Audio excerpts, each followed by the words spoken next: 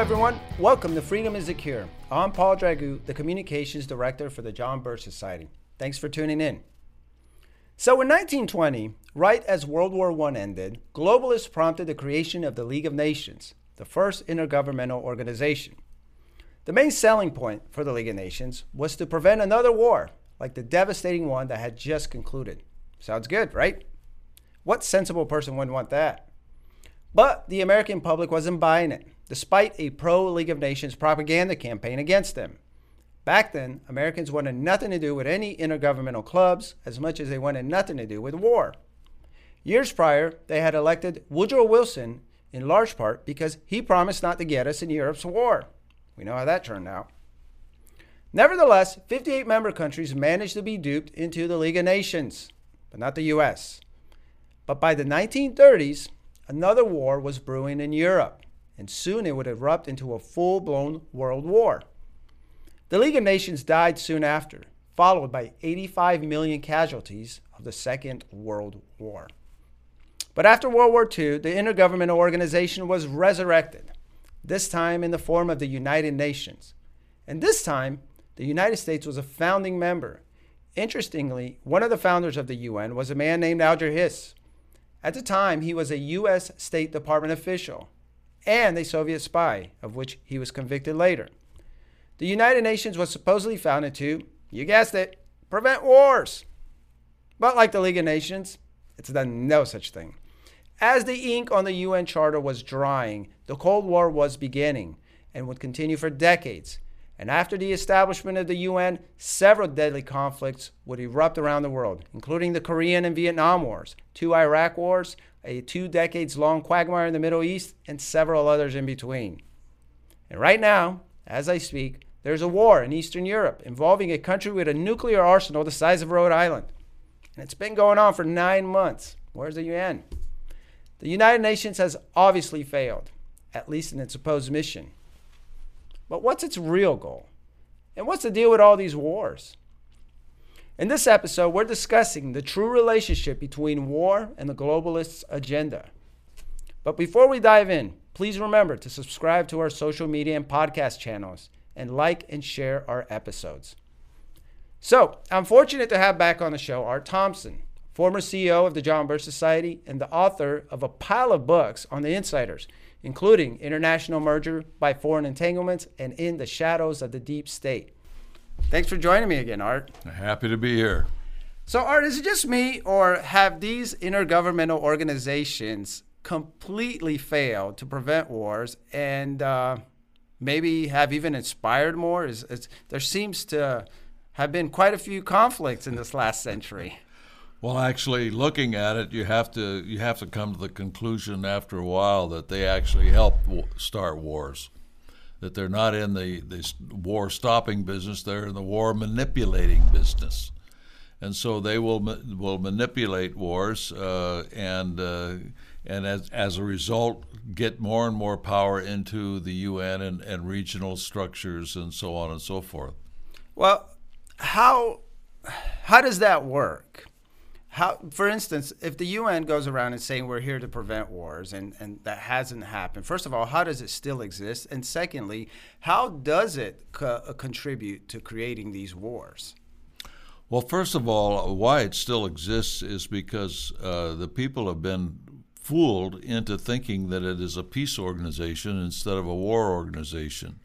They're taught that in the schools, and there's a lot of organizations in the United States and around the world, but in the United States, that sell that story to the American people, whether it's the Council on Foreign Relations or the Carnegie Endowment for International Peace or on and on and on and on. Mm-hmm. And so basically, they do these things. They perpetuate war because it is the key to changing governments. War is the biggest catalyst to change. Yeah. Because they will manipulate fear. We've talked about that on this program before, how they use fear. Right. The biggest fear is war. Yeah, you've got pandemics, economic collapses, any number of different things that government can use to impose new taxes, new regulations, new controls on the people. But war is the one that is the paramount catalyst for control. Yeah, it paralyzes people. Oh, yeah, and their thinking is, their ability to think critically, right? That's correct. They will stand still for almost anything, and rationing, curtailment of travel, locking up undesirables, any number of different things in the name of the war effort. So that's how they have manipulated the American people for a long time. Actually, and if you really study it, you will find that in most instances, the American people have financed both sides in any war. It's just that they didn't know it. Yeah? Well, go on. It's awful. What do you mean? What do you mean by that? Well, for one thing, Russia could not exist without American industry. It could not. It never has been able to. You can point to whether it's Boeing or General Electric or any of these corporations helping the Russians in their scientific and industrial efforts. Right. On the other hand, it's the same with Ukraine. They have financed the Ukrainian government for decades. And if they don't like the particular individual that the people elected, they actually go into Ukraine and have changed that government. This gal, Victoria Nuland, for instance, who's now in the Biden administration as the political affairs Undersecretary of State, she actually changed the government of Ukraine in league with Biden when he was vice president. She worked for one of the intelligence agencies, correct? She did at one point, but this was when she was working in the State Department. Yeah. And if you recall, too, Biden was caught at a meeting of the Council on Foreign Relations on video, stating that he prevented a certain amount of money in aid going to the Ukrainian government if they didn't stop an investigation into his son Biden by this particular individual in the government of Ukraine. And Ukraine is really if you study the history of Ukraine, I don't know how those people still exist, because Stalin starved millions of them. And then after World War II, Stalin went in and slaughtered even more of them. And it's been that history of the Ukrainian history for decades. Everybody steps on them.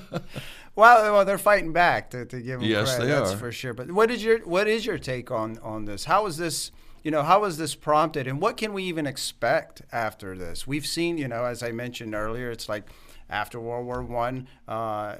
Well, actually, we didn't mention some of the changes, and we could go into that. But what change can we expect after Ukraine? And what's your take? What's your opinion on what the heck is going to turn out this thing? We're going 9 months in, man, and it doesn't seem like they're interested in peace either. What do you think about that?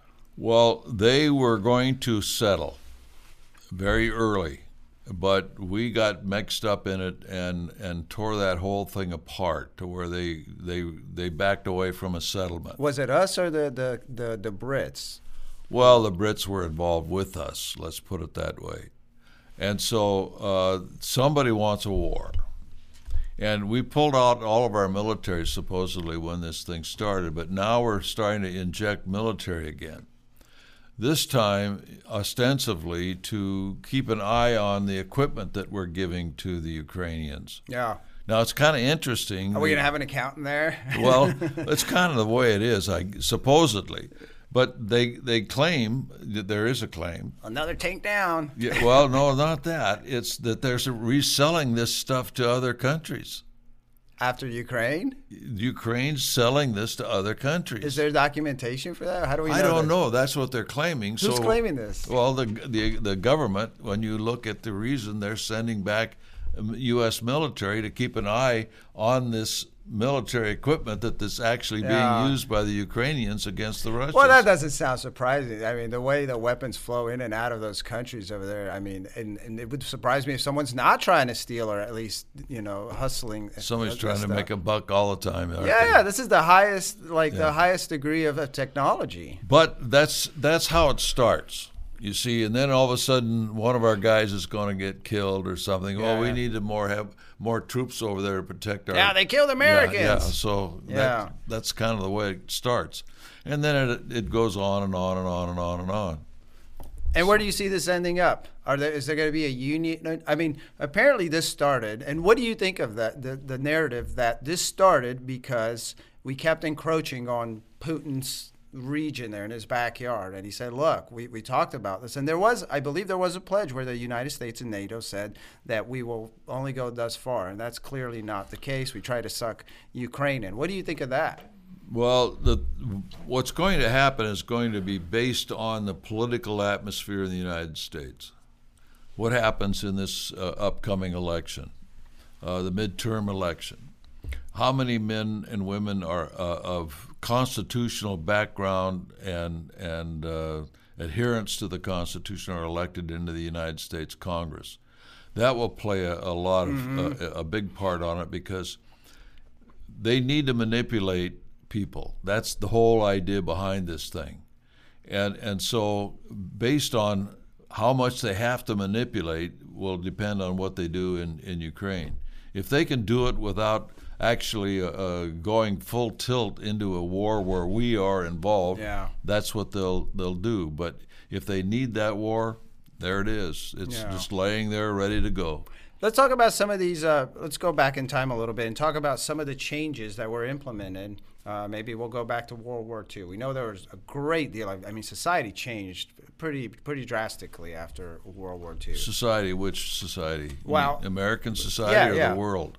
Well, I think it's both, but we'd be more interested in the Western world and especially American society. What's your take on that? Well, American society was caught up into the Cold War. Again, they used fear. Yeah. Get under the desk. What would they say? Drop, cover, and whatever. Well, that was your time, wasn't it? That's when you were in school. Yeah, they was that pretty terrifying? Oh, not really. I mean, it was games to us, us kids. But they convinced everybody that if we didn't, do certain things, then we were going to go into an atomic war. Yeah. And so that fear caused an awful lot of organizations and manipulation on the international level, with getting into international entanglements, abrogating the Constitution, taking power away from the people through the Congress into these international organizations. Let me give you just one example. Go on, please. We have a lot of trade agreements. The Constitution says that Congress shall regulate trade, but these trade agreements have now taken that away from Congress and placed it in these international agreements, to where Congress no longer can handle the trade. What name was such agreement? Well, the latest one, of course, is the United States-Mexico-Canada Agreement. And they've tried it with the Trans-Pacific Partnership. They've tried it with the trying to get us involved with the EU and that sort of thing through the Trilateral Commission and so on and so forth. But if you read these treaties, you discover that Congress virtually has no say-so any longer over our own trade, and yet the Constitution says that's what will happen. So what they do is they amend the Constitution illegally in this process. So that's part of the things that's going on in all of this. Do they get away with it by saying it's non-binding? That seems to always... It's not a law, right? These aren't laws that they're passing, but they become implemented. They're little pledges, they're little plans. We hear this with the the sustainable development argument all the time. It's like, oh, it's non-binding, and now we're like living it, and it's like, what are you talking about? The ESG scores, of course, and all the green policies that are being implemented. Well, so much for non-binding. They say non-binding, but that's just to get it done. Yeah. And then once we have it, then we adhere to it. In the case, like the USMCA, which a lot of conservatives support, here we're now tied to a Marxist government in Canada through Trudeau. And if you really want to know the truth, the Mexican government is Marxist as well. And so what has happened is, in this compromise towards trade, what has happened to our country? We believe in free enterprise, freedom of the individual, and all of that, and we have compromised that position through this so-called free trade agreement. Mm-hmm. It's not even a treaty according to the official statements out of Washington, D.C., but if you talk to Canada or Mexico, they call it a treaty. Yeah. We don't call it a treaty. So these treaties are one way of implementing piece by piece one world government. Let's go back to talking about war, because Sure. that's kind of what it's like. How else do they use wars to implement their piece by piece one world government? Well, first of all, they divide us up into groups.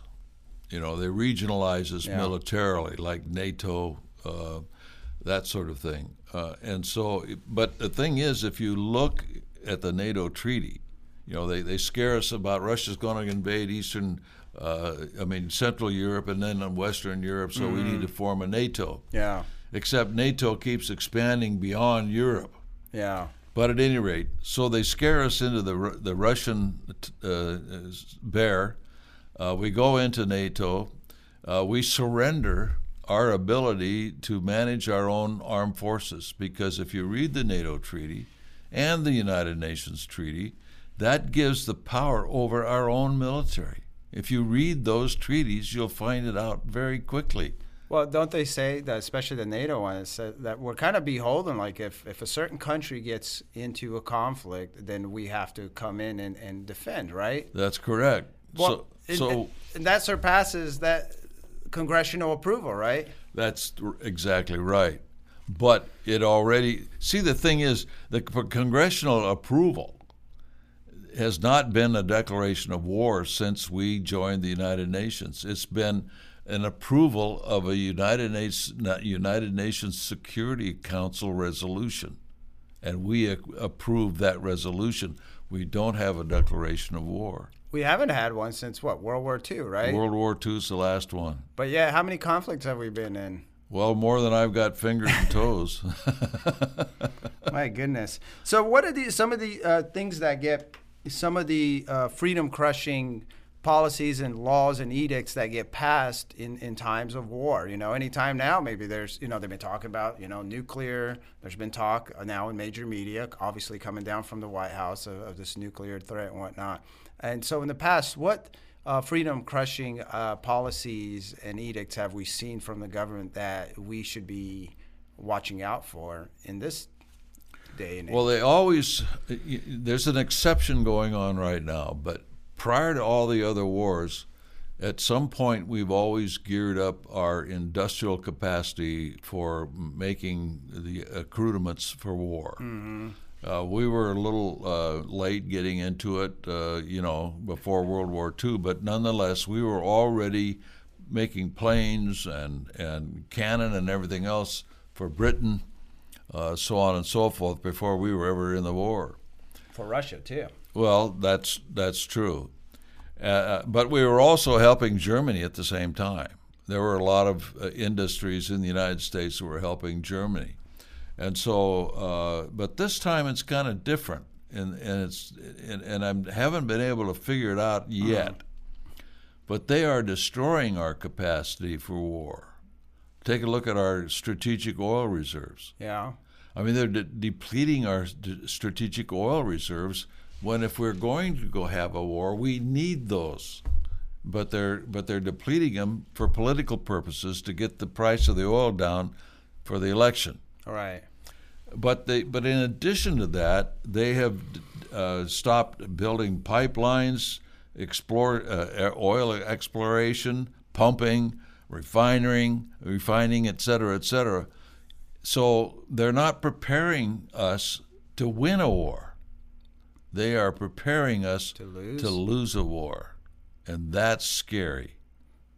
Or is it who would be prepared to be the victor? Is it the China the China group there? Well, if we had maintained and would maintain our prowess in the production of war capability, there's no question that we could beat Russia and China as long as we didn't go into mainland Asia. I mean, we can't, we don't have the population to fight the amount of people they have, that kind of thing. Yeah. So we don't want to get involved in that kind of a war. But when it comes to the technology and the Navy and all of that, we could beat them. That's not a problem. Well, they say wars change in that sense too. That technology has greatly reduced the need for actual manpower and things like that. Well, that's what they say. But you just like the Air Force used to say that they could win a war, but it's still a guy in the boots that go in and occupy it afterwards. It's always the guy in the boots. And so. A lot of people might differ with my opinion about the prowess of the Russians and the Chinese, but the Ukrainians have shown the prowess of the Russians, haven't they? And the battlefield, the Ukrainians have been able to beat them.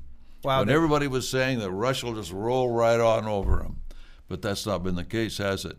Because the Russians do not have a very good history of maintaining their equipment. Yeah, you mentioned that before. It's terrible. I used to read reports about the tanks that they had and all that, when I was in uniform, about how many thousands of tanks they had ready to roll into Europe, no except for one little thing. They're no good. Most of them didn't work. They couldn't work. Why is that? Is it the bureaucracy?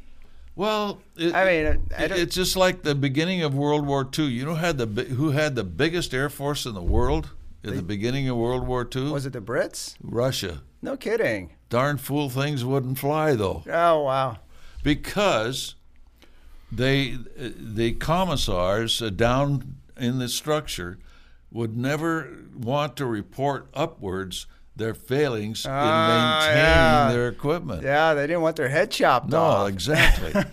So a lot of these guys know that their superiors do not stand for failure. Yeah. So they lie in their reports. They're terrified to death, and rightfully so. The history in that part of the country, the way they operate, it was. I was born in that part of the country. I mean, that's part of the world, of course. But I wasn't born in Russia. We were born in a satellite state in Romania, but. You knew and you know of, like, the fear, the way they operate by fear, and you would think that by now they have learned that this obviously doesn't work. You have at least a century, if not more, of innovation on the West, where where the military is not threatening you don't have to sleep with one eye open if you're screwed up or whatever, whereas the opposite is true there. Let me give you just a real simple illustration. I was at the wall when it was coming down, in Berlin. Mm-hmm. And while I was there were a lot of people selling their uniforms that were in the East German Army and so on and so forth. And as like artifacts or something? No, it was just their whole uniform. Mm.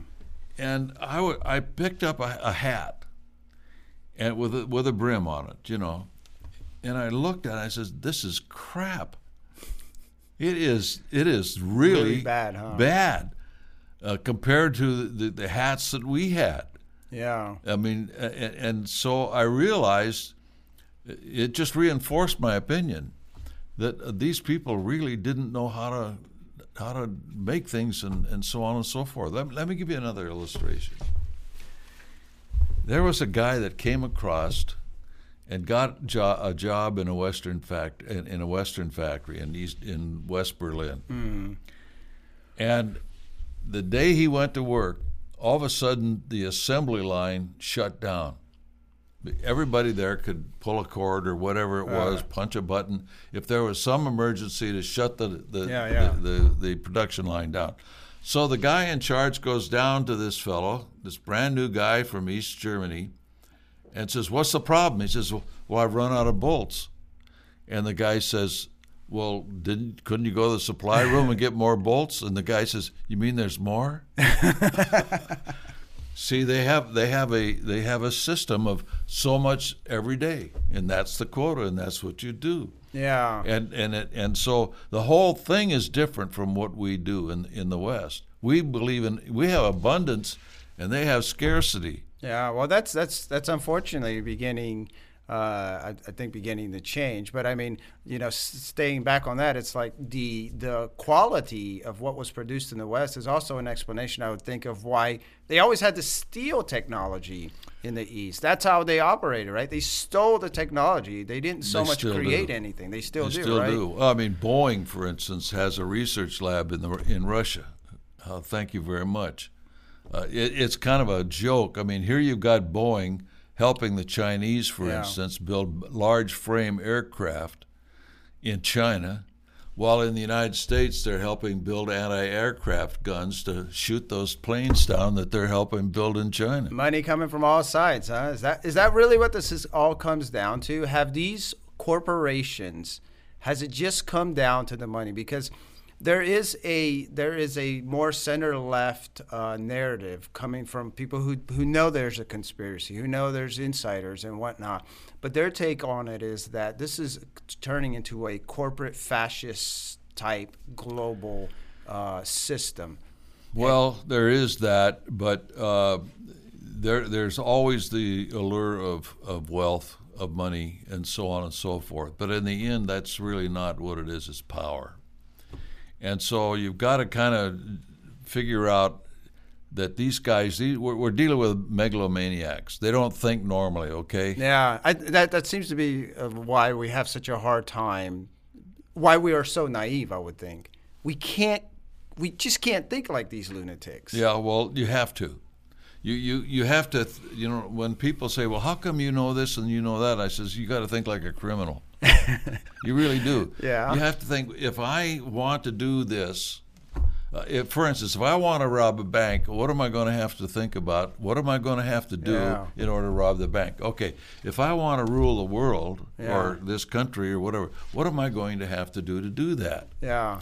And it's interesting that they even want to do that. Like, that's such a, I have a hard time supervising the one or two people it's like, I'd rather not, but they want to, rule over everyone. That's so, demented, huh? Well, it's demonic. And there's only one step from demonic to satanic. And we're dealing with people that really are not Christian in their outlook, and all that means. They're not moral, not even. They're not moral. They're amoral. Yeah. Whatever it takes to get ahead, and so on and so forth. And you can look at at history, whether you're talking about Saddam Hussein, Adolf Hitler, Joseph Stalin, Benito Mussolini, any of these people, and the more current one like Z, and I would even say Biden, and people like that. They're consummate liars. I mean, they lie like it's just with ease. Yeah. And they will do anything and say anything to promote their power. That's what it is. That's. But they want to. The thing is that all of them have a philosophy of a one world government. All of them. Now, how are we going to juxtaposition ourselves to bring about that one world power? But I want to be the guy that's going to be the one in power. Yeah. And the other guys, they may help me get there, but I'm going to kill them as soon as we get this thing together. Well, that's what happened in the Soviet Union over and over. And next guy comes in, everyone's, half of his people are, they're like, okay, go kill so-so, and it's like 3 people left, and he brings in you. Well, that's what happened with Saddam Hussein. The first week that he came to power, he had a meeting of the Ba'ath Party. And he says, you go out and shoot him, and you go out and shoot him. And the guys had to do it because they knew if they didn't, both of them would die. Yeah. These people are just, you think there's people that, I think this is what, another thing people have a hard time imagining is it's like we may know some of the history, or maybe we'll watch a History Channel documentary or something else, and we see how ruthless, whether it be the Soviets, whether it be Mao Zedong over there with his, agrarian reform, and we're like, but I think most people would say, that can't happen today. There's no one that ruthless. It's happening today. right in front of our eyes.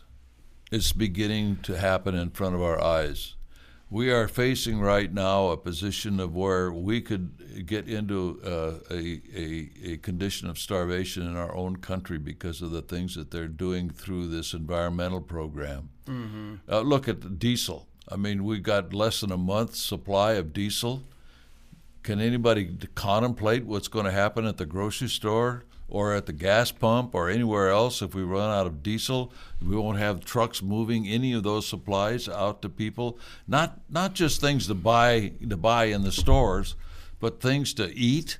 Yeah. Things to get us from A to B in our cars and everything else. Well, they say the food shortages, and going back to war, that's another thing that seems to be blamed on the food shortage, that some of it which we are experiencing, and I think around the world they're experiencing it even more. And of course the forecast is gloomy, but for instance in Ukraine, my understanding is there's a great pile of grain that's no longer being produced and coming out. So that's another consequence of war, right? Yeah, they haven't been able to harvest what they've got. They haven't been able to ship what they do have harvested.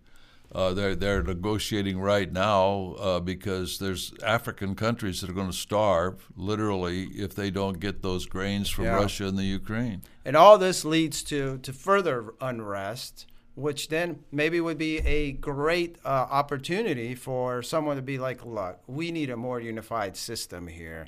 We can't have all these conflicts, and we need to work together, make sure everyone gets fed, not just the Americans and whatnot. Yep. All thanks to wars and many other factors. What were the founding fathers' views on these entanglements out? Because I think if you look at it, one of the arguments against this isolationism, as they call it, is that you just can't do that anymore in today's world. You can't butt out, because sooner or later it's going to end up on your shore. So you might as well get involved early on. You might as well do something. Well,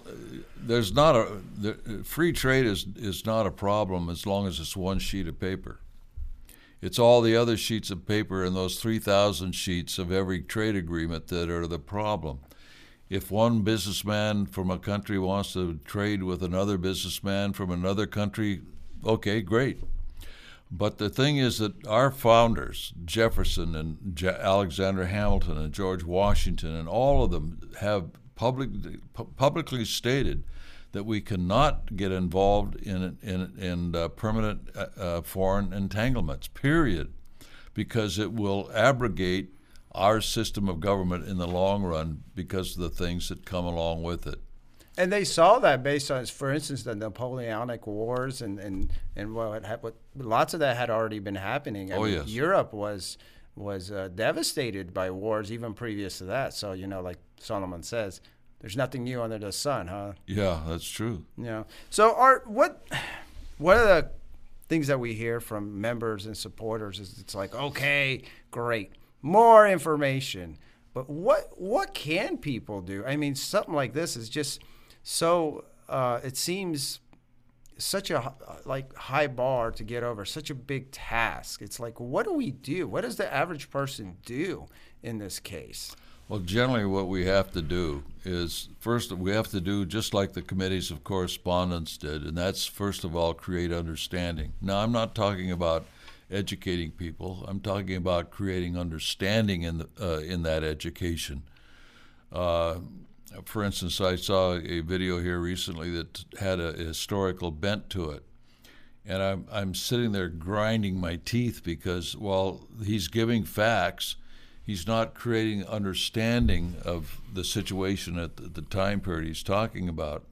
So what we have to do is to educate the people in Congress, create an understanding in them, and then pressure them at home to live up to the Constitution of the United States. What do we educate them? What do we tell them? Hey, you can't be in a conflict if there's no congressional approval. Is that?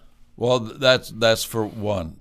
But it is across a whole spectrum of things that they're doing in Congress now. There's certain things that Congress is allowed to do and certain things it's not allowed to do, period. Yeah. But it's being ignored.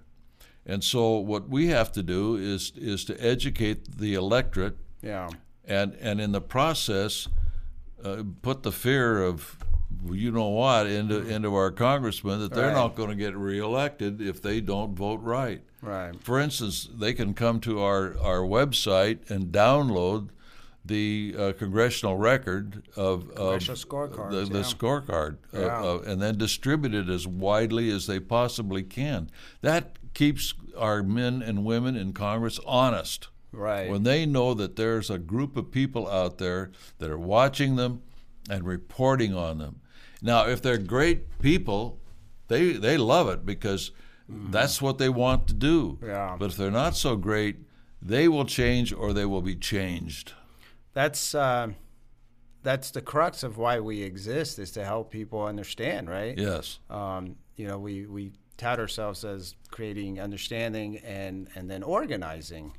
But without a proper understanding, what are you going to organize? How are you going to organize? What are you going to do? Sure. Right? Well, the thing is that just education in and of itself will just lead to frustration, because everybody be down. Oh my goodness, it's just terrible. What can I do about it? I'm only one guy.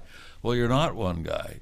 You're an important link with a group of people all over the country trying to do something about getting the Congress back to the Constitution. Well, it took us a long, long time to get to this. I think, maybe people don't understand that because they wake up and all of a sudden everything's crazy, right? And they think it happened overnight. And I think that's one of the most common misconceptions. It's like, no, this got here over decades, if not entire century of various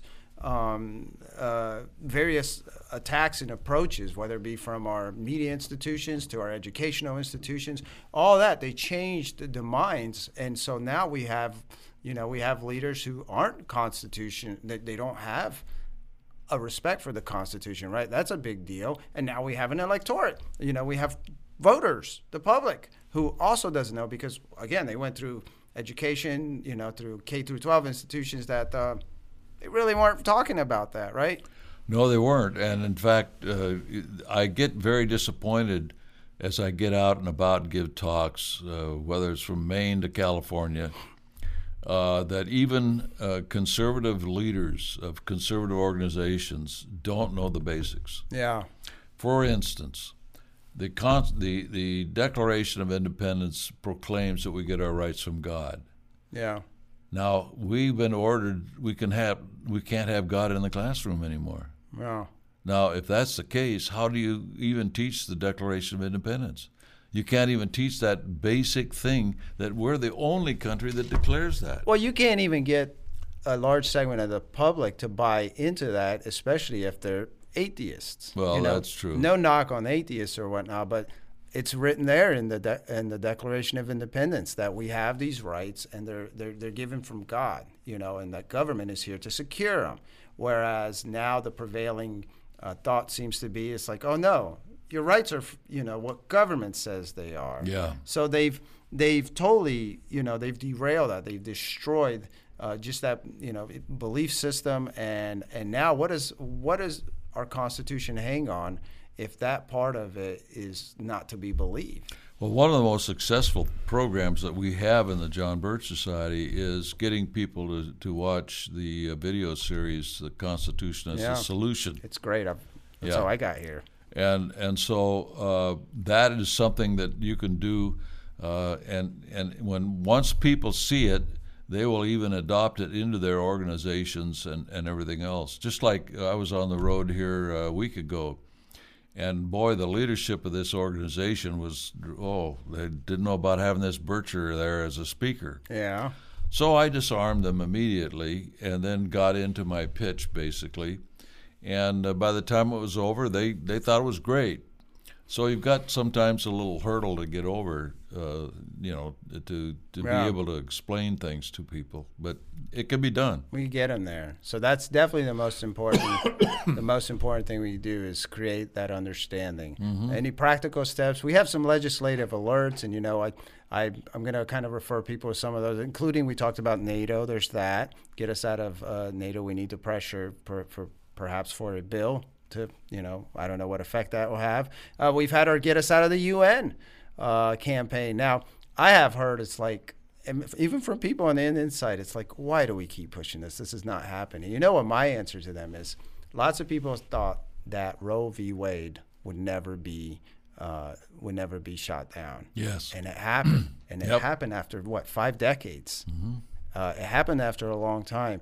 Just because something is not happening as fast as we'd like it to doesn't mean we're going to take back or we're just going to throw away a campaign that is so crucial to us. That campaign signifies, and correct me if I'm wrong, it signifies us saying that we need to be completely separate and we need to get out of these foreign entanglements, these international organizations, like we've talked about. They do no good. It seems that they actually do more harm. So those are 2 steps they can take practically, right? We offer tools and, get a hold of your legislator. But the most important, I would say, like it seems like you would agree, is we have to create this understanding.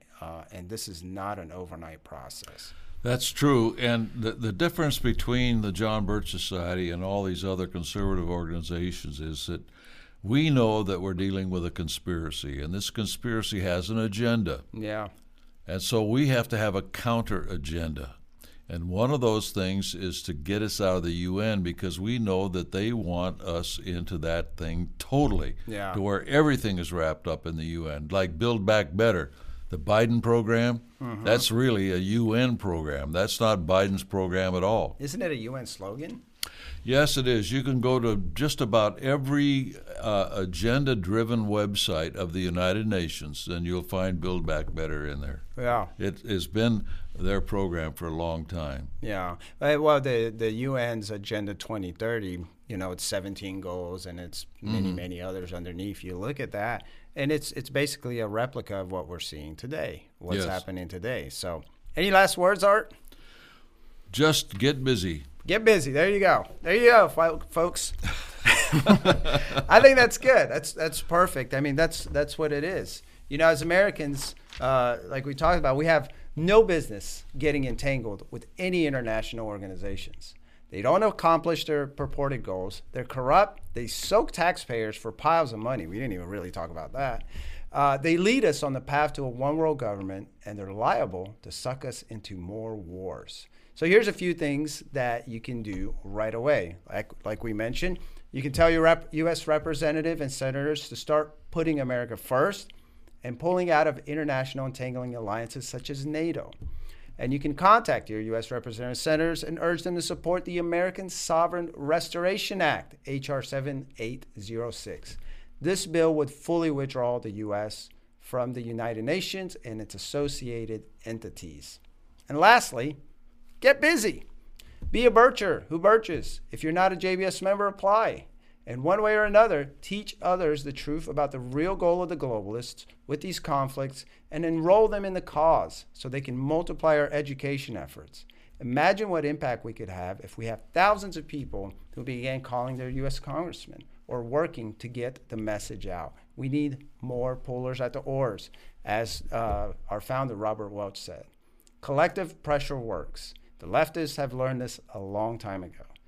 JBS founder Robert Welch said, "Every effort we undertake, every battle we fight, even if we lose it, and every sacrifice we make is cumulative. Every bit of dedication to the cause is worthwhile." So thank you for joining us, and don't forget, at whatever ails society, freedom is the cure.